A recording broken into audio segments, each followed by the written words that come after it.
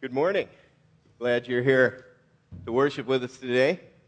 Hope you had a good Thanksgiving and hope this weekend's been restful for you. If not restful, really hoping that the Thanksgiving, the gratitude brought some perspective, because there's nothing I've found, and actually Scripture talks about this, when you're stressed or when you're pulling hard at something, gratitude just gives a lot of perspectives, help you rise above what you're dealing with. And as you find the ability to turn to thank God for things, boy, it really lifts the burden. So I hope that in the midst of all the turkey and the pie and all the stuff on Thanksgiving, you were able to stop and get some perspective by being grateful for all that God's provided us. It's an amazing thing what God's done. We are in a series called Rock Solid, and we're looking at what Jesus said in Matthew 7:24. Basically, that's our theme verse. He tacked this on to the end of the Sermon on the Mount, one of the famous, probably the most famous sermon he ever delivered. He said, "Everyone then who hears these words of mine and does them will be like a wise man who built his house on the rock." Jesus is saying, this is what he's saying. We talked about this last week. Alex launched into this series. Jesus is saying that the core issue for my stability in life and the right kind of success in life is this: will I place my confidence in the Bible as God's Word to be my guide for living? Where am I going to put my confidence? Ideas matter. The principles that we buy into really matter. And what we tend to do is we buy into an idea or a principle, we collect these, they plant themselves in us like seeds. And over time, they either grow into a thing of beauty, something that bears fruit that we can enjoy, or they grow into weeds that we've got to pull and deal with at some point, or just keep suffering through the effect of them. Or they actually poison things.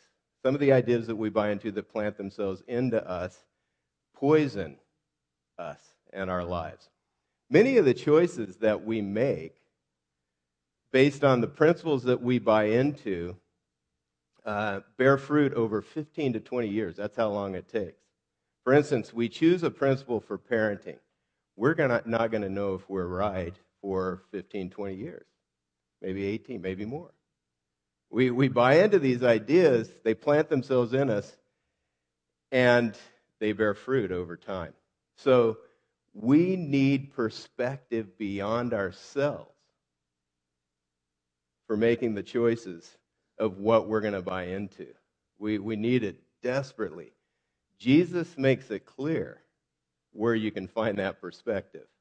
Everyone who hears these words of mine and obeys them, he's the one that builds his life on a rock-solid foundation. Jesus' followers submit to God's word, and they let it judge them. They don't judge it. They don't put themselves above it. But they let God use his word to speak to them and judge them and straighten them out where they need it. So we've been looking at this. Today we're going to look at how it applies to leadership. And in the context of church leadership, primarily, but the same ideas, the same principles apply across the board. Now, you may not consider yourself a leader. I don't. I know that's funny. Maybe not. Nobody laughed. Maybe nobody else does. That's the deal. No, I've never considered myself a leader, but I end up in positions of leadership. Everywhere I've been, I end up getting this position. Leadership in Scripture isn't primarily about position. That's not what it's about. Leadership is about influence. And everybody in this room is influencing the people around them. Everyone. We influence others one way or the other. It's easy to define leadership in a very narrow sense and overlook the ways that we have influence over other people. In church life, you can see leaders. There's positions of leaders. There's pastors, there's staff, there's group leaders, team leaders, there's all kinds of leaders. But team members have a tremendous opportunity to influence others in the right direction. Just church members, people involved. We can all create either momentum toward the goal, toward the mission God's given us, or we create drag on that. In families, parents lead. Husbands and wives have a powerful influence on each other. Siblings influence one another. There's this influence that goes across the board in life. At work, bosses, clearly the leaders, they have authority.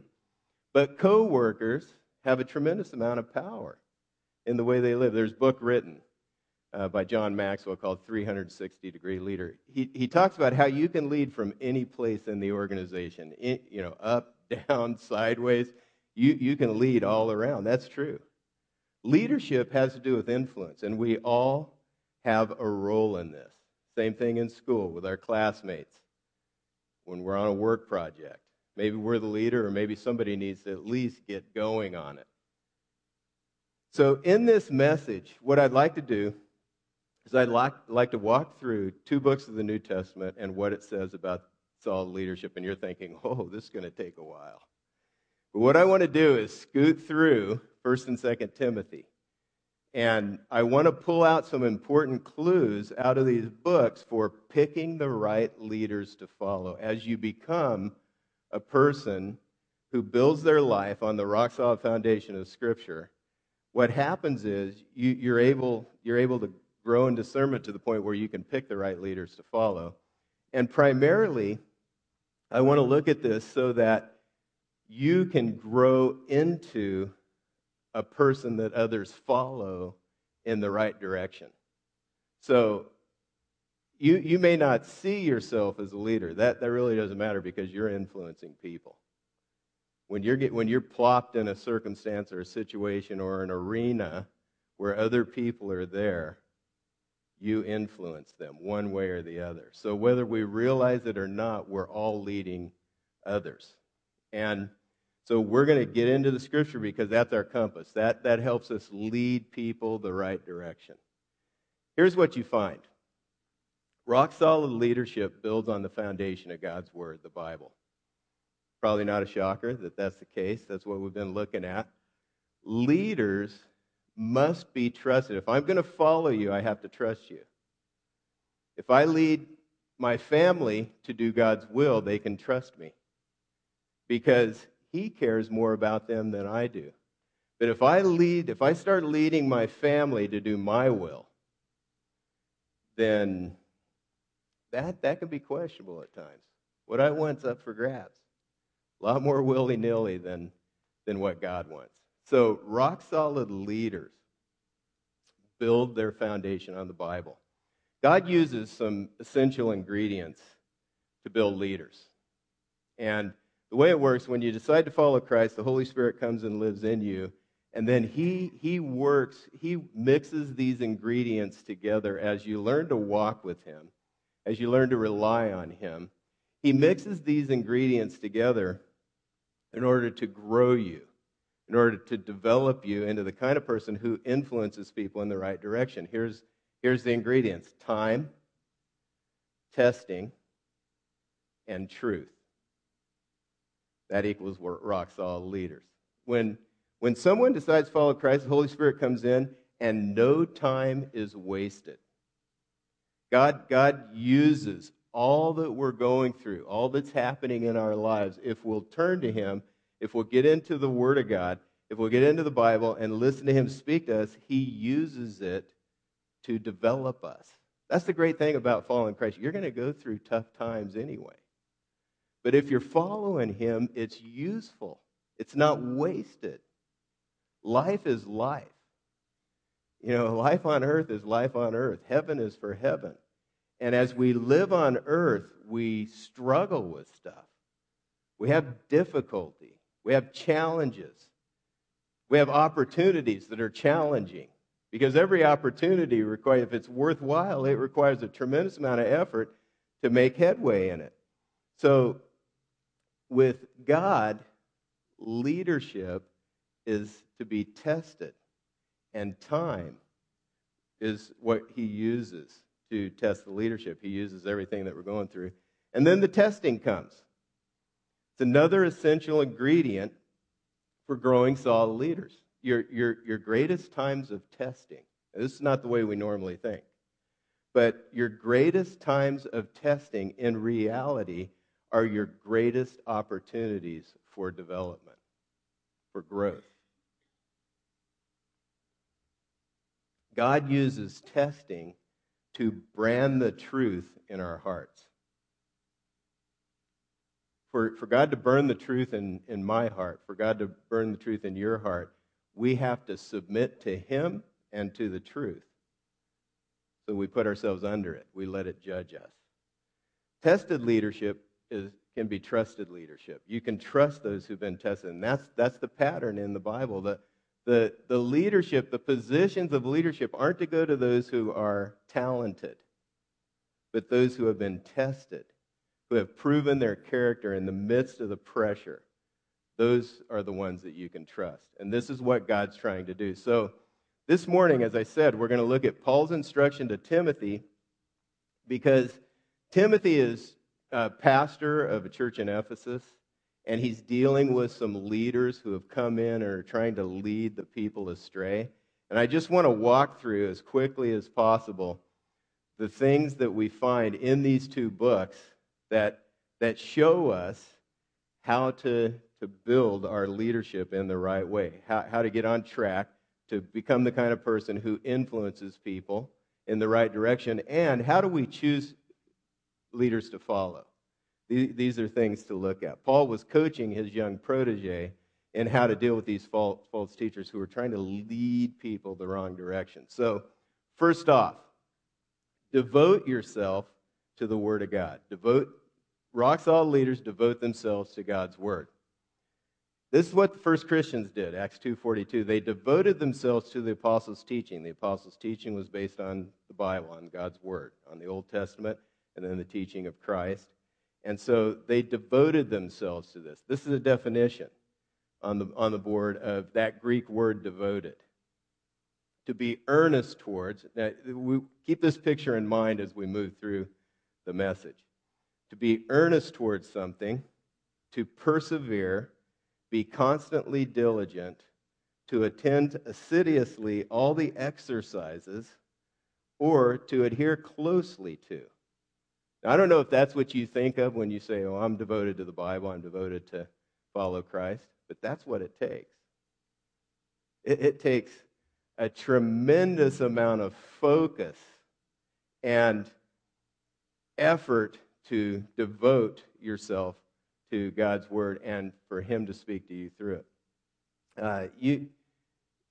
That's the first thing. Devote yourself to the Word. To do that, you have to weed through all the other ideas, because you can be devoted to other things. Look at 1 Timothy 1.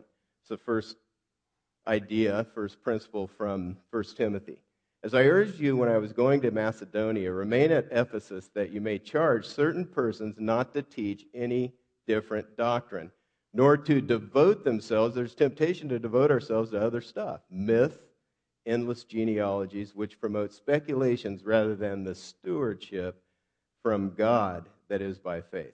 So for a rock-solid leader to develop, you have to devote yourself to one source of authority and reject all the other sources. Filter all the other sources through that one source. Next thing, leadership that God's developing, train themselves in the Word. 1 Timothy 4:6, if you put these things before the brothers, you will be a good servant of Christ Jesus, being trained in the words of the faith and of the good doctrine that you have followed. This training is like exercise. I can't go to the gym for you, can I? I mean, if I go to the gym, that doesn't do any good for you. I can't exercise for you, and you can't exercise for me. It's something that we all have to do, and we train ourselves. To the extent that you train yourself this way, you and those around you experience God's blessing through you. And we'll look at the training more in a few minutes. I'm going to walk through these principles, and then we're going to have two big things that we can do to apply this to our lives. Rock solid leaders align their teaching with the words of Jesus. That's what Paul says to Timothy in chapter 6, verse 3. If anyone teaches a different doctrine and does not agree with the sound words of our Lord Jesus Christ and the teaching that accords with godliness, then they're off base, is what he says. I roofed my house one summer, my parents' house, which I'm not quite sure what my dad was thinking when he said I could do it, but he gave me all summer. Roofed the house, said, it's going to be warm this summer. You've got all summer, so guess what? I mean, school is about to go back in session. I'm in high school, and it gets hot on a roof about 10 o'clock in the morning. So, a friend and I, we roofed the house. We'd work till 9:30. We'd start at 8:30. Work until about 9:30, and then we'd, go to the beach because it was getting hot. But anyway, that's beside the point. What we had to do, we started out, no experience as roofers. We roofed the first line of shingles, and we look back, and it's going like this. Thankfully, it's in the back of the house. My dad comes home from work, and he looks at it. He's like, okay, let me show you guys something. What you need to do is snap a chalk line. And so we took, from then on, we snapped a chalk line, and we used that to measure where to put the shingles so that the roof wouldn't leak when we were finished, so that it was all covered. Jesus' words are the chalk line that we use to determine whether the ideas or the principles we allow to plant in us are worth it. We filter all the other things out. We align ourselves with Him and His Word and what He said. And that ensures that the things that plant in us are going to bear fruit over time that we can enjoy, not poison that we're going to have to pay a price for. Next, we need to follow the pattern of faithful men. 2 Timothy 1:13 says, follow the pattern of sound words that you've heard from me in the faith and love that are in Christ Jesus. We need to have people that we can know who demonstrate the faith for us. We need leaders who are audio, visual instruction manuals. What you say and what you see need to line up. That's what he's saying there. Next, learn to handle the word the right way. 2 Timothy 2:15, do your best to present yourself to God as one approved. A worker who has no need to be ashamed, rightly handling the word of truth. If you don't handle a sword the right way, it cuts you. It's the same with the Bible. You have to learn how to handle it. If you're not sure about an idea that you're getting from Scripture, check it with the leaders around you. It's very, very important to learn how to handle it. I've actually included in your program a little sheet that talks about principles of interpretation. And a little later on, we're going to mention how important it is to learn. But this is a skill that you have to learn, how to handle the Bible correctly. It's not brain surgery. It doesn't require a degree to learn to handle the Scripture rightly. But it does take practice. It's more like working on a golf swing than it is learning something in a classroom that you take home and immediately get it. You have to practice this. So here are some principles, general principles, and some perspectives for interpreting the Bible that are very, very important for you to learn. And as you get into Scripture, check these out. And I would keep it by your Bible or your iPad or whatever it is you use to read the Bible, your computer, and go back and forth. Get into the Bible and then see how it compares. Just one thing, it may require I think there's one thing on here that might require explanation, so I'd like to explain it before we keep moving on. It says, number 2, principle, general principle of application. I talked about this last week. Before God is going to speak to you consistently, He wants to know that you're going to do what He says. In fact, one of the sure ways to quit hearing from God as He speaks to you through your word is to just decide that I might or might not do that, whatever He shows me. So you have to be ready and willing to obey Him in order to hear what He has to say. It says the primary purpose under number 2 of the Bible is not to increase our knowledge, but to change our lives. And then there are two corollaries. I just want to talk about the first corollary. It says some passages are not to be applied in the same way they were applied at the time they were written. Now, sometimes you can use that as an excuse. Well, that was then, this is now. That's not what I'm talking about. When this occurs and you're trying to interpret the Bible, it's obvious. For instance, there are some passages in the Old Testament that deal with the temple. There is no temple any longer. There is no temple sacrifice. So you have to build a bridge. Alex talked about this first week. Build a bridge between what was going on there and to today. So this requires practice, but it can be done. It requires devotion to the Word of God, to the apostles' teaching, to what God says. So it's very, very important to learn this. Work on the skill, just like you'd work on a golf swing or playing an instrument or something like that. Another core way that we grow into the right kind of leader or influencer is to submit to reproof and correction from the Word. Not fun, but this is what we need to do. 2 Timothy 3:16, all Scripture is breathed out by God and profitable for teaching, for reproof, for correction, and for training in righteousness. There's an unmistakable and unavoidable pattern that God takes us through related to His Word to develop us. We have to submit to it. Nobody can make us submit. God is a gentleman. He is not going to force you to submit to this. But if we're going to grow, we have to decide to submit. Now, I don't know what you think about the Denver Broncos. I would imagine there are a couple fans in the room. But I read an article this week. Peyton Manning is having an incredible year after 4 neck surgeries. I've watched 2 people close to me go through back surgeries, and I know how that affects you and your joints. He's had 4 procedures on his neck, and he's come back, and he's doing amazing things. Listen to his description of what he went through to be able to come back. What he did was he went back to his old college coach, who's now the head coach at Duke University. And he submitted himself to this guy so he would get ready to perform at the same level he had in the past again. Listen to what his description. He coached the daylights out of me. I entered that word.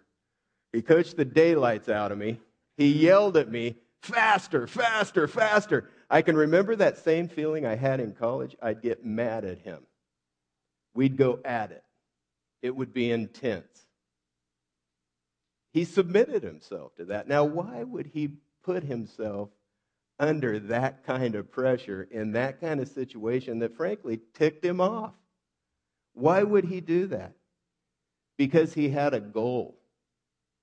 He wanted to get back into the same form that he had before the injury, before the surgery. He wanted to reach his goal. If we're going to grow to maturity, if we want to become the people that God uses to influence others in the right direction, that's what it takes. We have to devote ourselves to it. We're going to look more at this in a few minutes as well. But finally, solid leaders refuse to scratch itching ears. 2 Timothy 4:3, for the time is coming when people will not endure sound teaching, but having itching ears, they will accumulate for themselves teachers to suit their own passions. Now, I don't know about you, but I love it when people agree with me. I love it when a leader, somebody I respect who has authority, they agree with me. But solid leaders that we can follow, they speak the truth regardless of their approval rating. There's no politics that go on with a good, solid leader. They seek the truth. And they want to hear the truth regardless of how it's going to make them feel about themselves. That's the flow of Paul's counsel to Timothy as he coached him to develop a foundation for his own leadership, as he coached him in choosing the leaders for the congregation, and then dealing with the leaders that were taking everyone the wrong direction. So that's the backdrop. I want to look at, as we wrap up, How do you grow into a rock-solid leader yourself? There are two big ideas, some points under there. As you grow into this kind of leadership, you're going to be able to identify and pick the right kind of leadership to follow. That's one of the bonuses of this. There are two key things that we can do. We train ourselves in the Word of God, and we submit ourselves to the process that God takes us through to grow us. First of all, train yourself. We looked at this. No, we didn't look at this yet. Have nothing to do with irreverent, silly myths, 1 Timothy 4, 7, and 8. Rather, train yourself. There it is again. You've got to do this. Exercise. I can't exercise for you.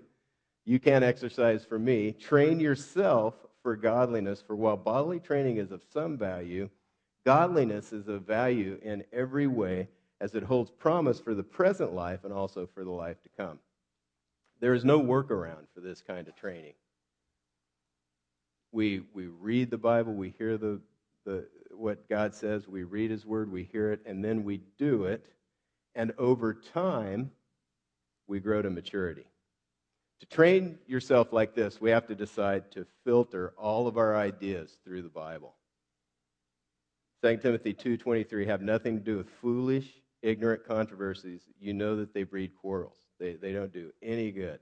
You have to place your confidence in the Word, what we talked about last week, in God's Word, and then we take everything we hear and read, everything we take in, from the media, from family, friends, professors, teachers, others, and we filter it through the Scripture. That's how you train yourself.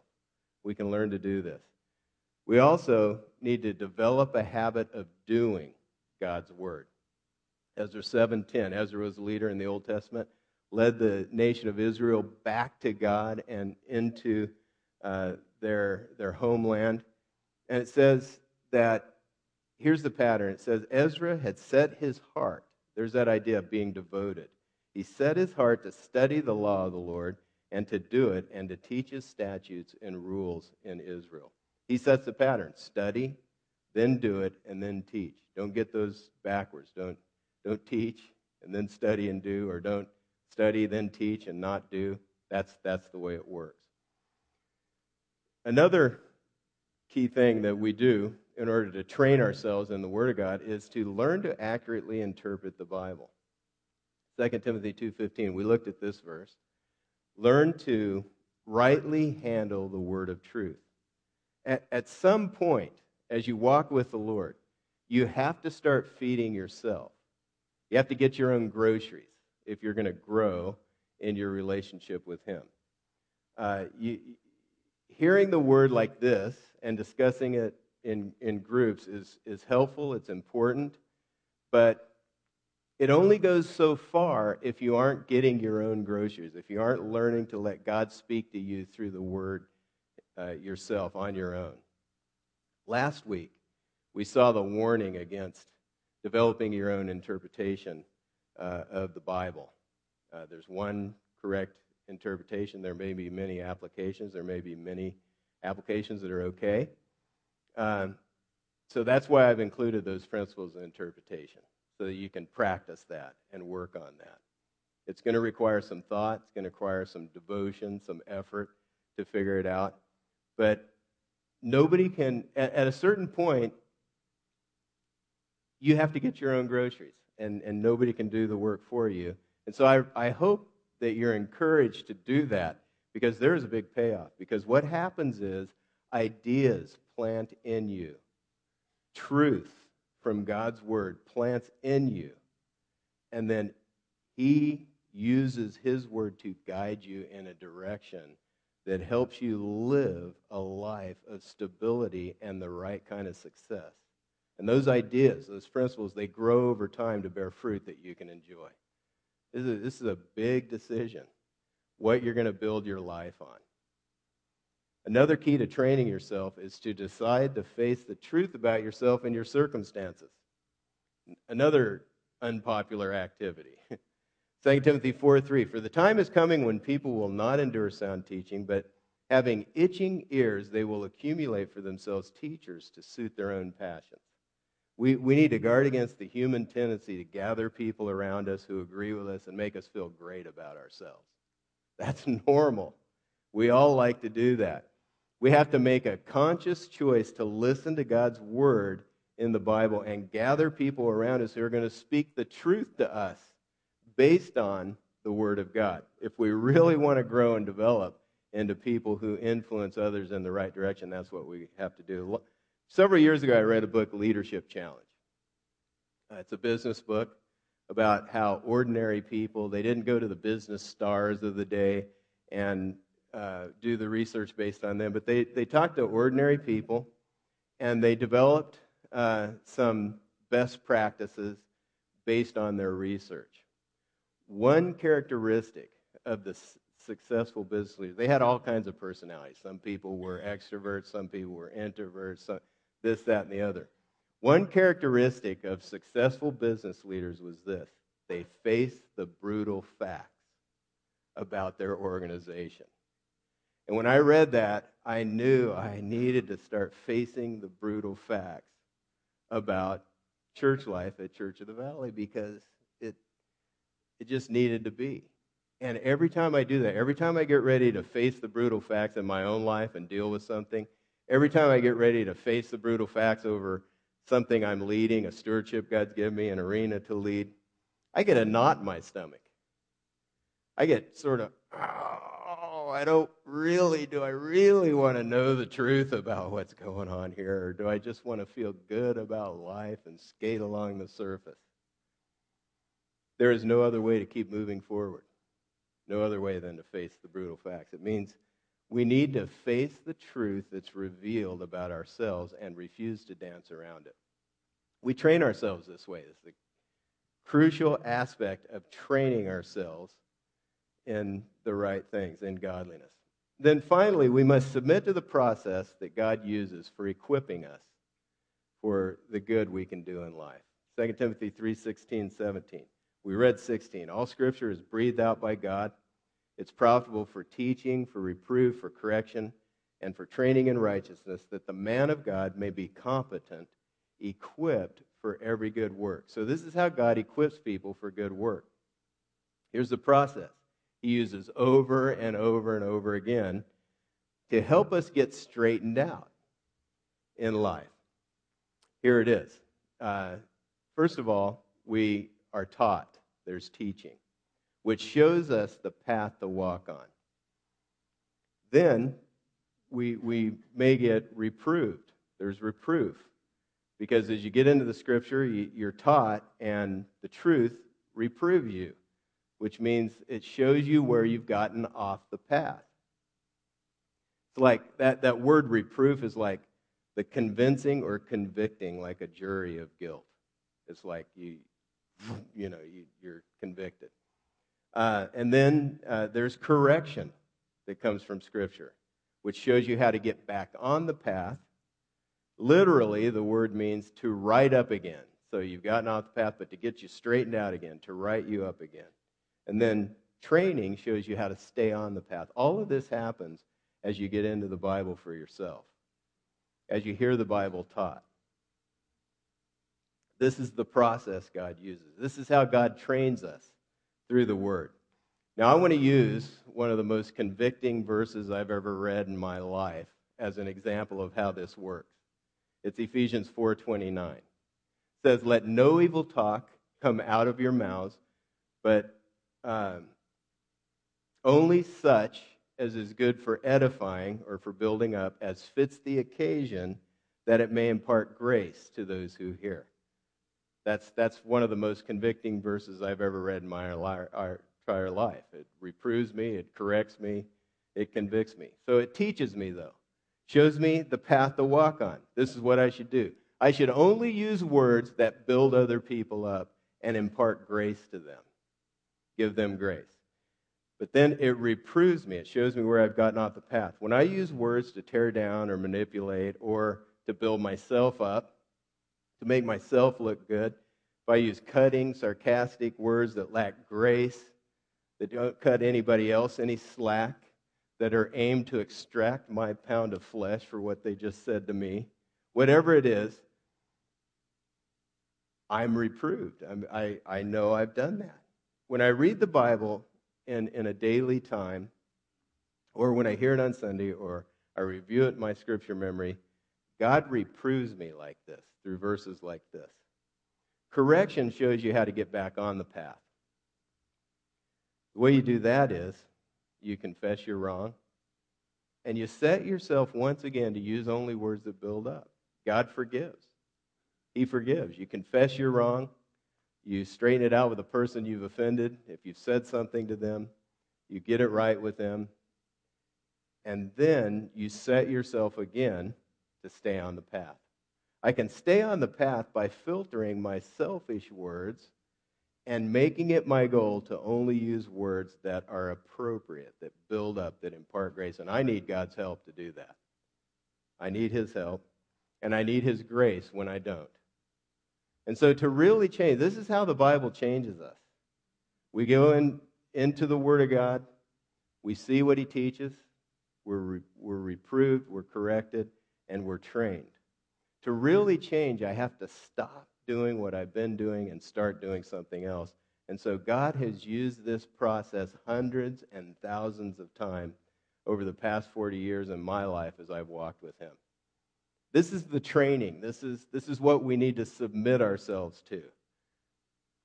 And I hope I've encouraged you to do that this morning, because there is a huge reward as we gather ideas and allow the truth to sink into our hearts, as God uses testing and all the challenge, the trouble, the opportunities, as He uses it to burn it into our hearts. There's a major reward as we see the ideas we can build on that over the next 15, 20 years bear fruit that we can enjoy. As the band comes up, I'd like to walk you through some next steps that you could possibly take as a result of hearing the scripture taught this morning. Here's some suggested next steps. If you look on the back of your connection card that's in the program, they're there. And if you'd pull that connection card out, that'd be great. You could finish completing any info on there that you haven't had a chance to fill out, or mark one of these next steps that I'm suggesting. Here they are. First one, memorize 2 Timothy 2:15, and decide that I'm going to learn how to handle this Bible the right way. You can do it. It can be done. It doesn't require a master's level degree to get into the Word and let God speak to you. But memorize that as a way to remind yourself to dig in. And then another step would be to grow as a leader, to grow my influence, the ability to influence others in the right way by either circle one or two. Those are the points. Either training, I'm going to decide to train myself to get devoted to what I need to be devoted to train myself in the Word of God, or to submit. Maybe that's where your struggle is. Your struggle may be more at submitting to the process. And last week we talked about gaining confidence in the Bible as God's Word. We talked about some things. If you weren't here and didn't hear it, it may be helpful to give you an outline of how to gain confidence in the Bible as God's Word. But those are some suggested next steps that you can take. Would you pray with me before we continue on? Father, we thank you for the truth that we see in your Word that guides us. We thank you for the grace that you pour out on us as we're reproved and corrected by your Word. Thank you for your patience with us, your forbearance. You always just give the grace we need in the moment if we will turn to you and trust you with our lives. So God, as we set ourselves to build a foundation for influence, I ask for your help. God, would you strengthen us? Would you help us? Would you lead us? We ask for this in the name of the Lord Jesus Christ. Amen.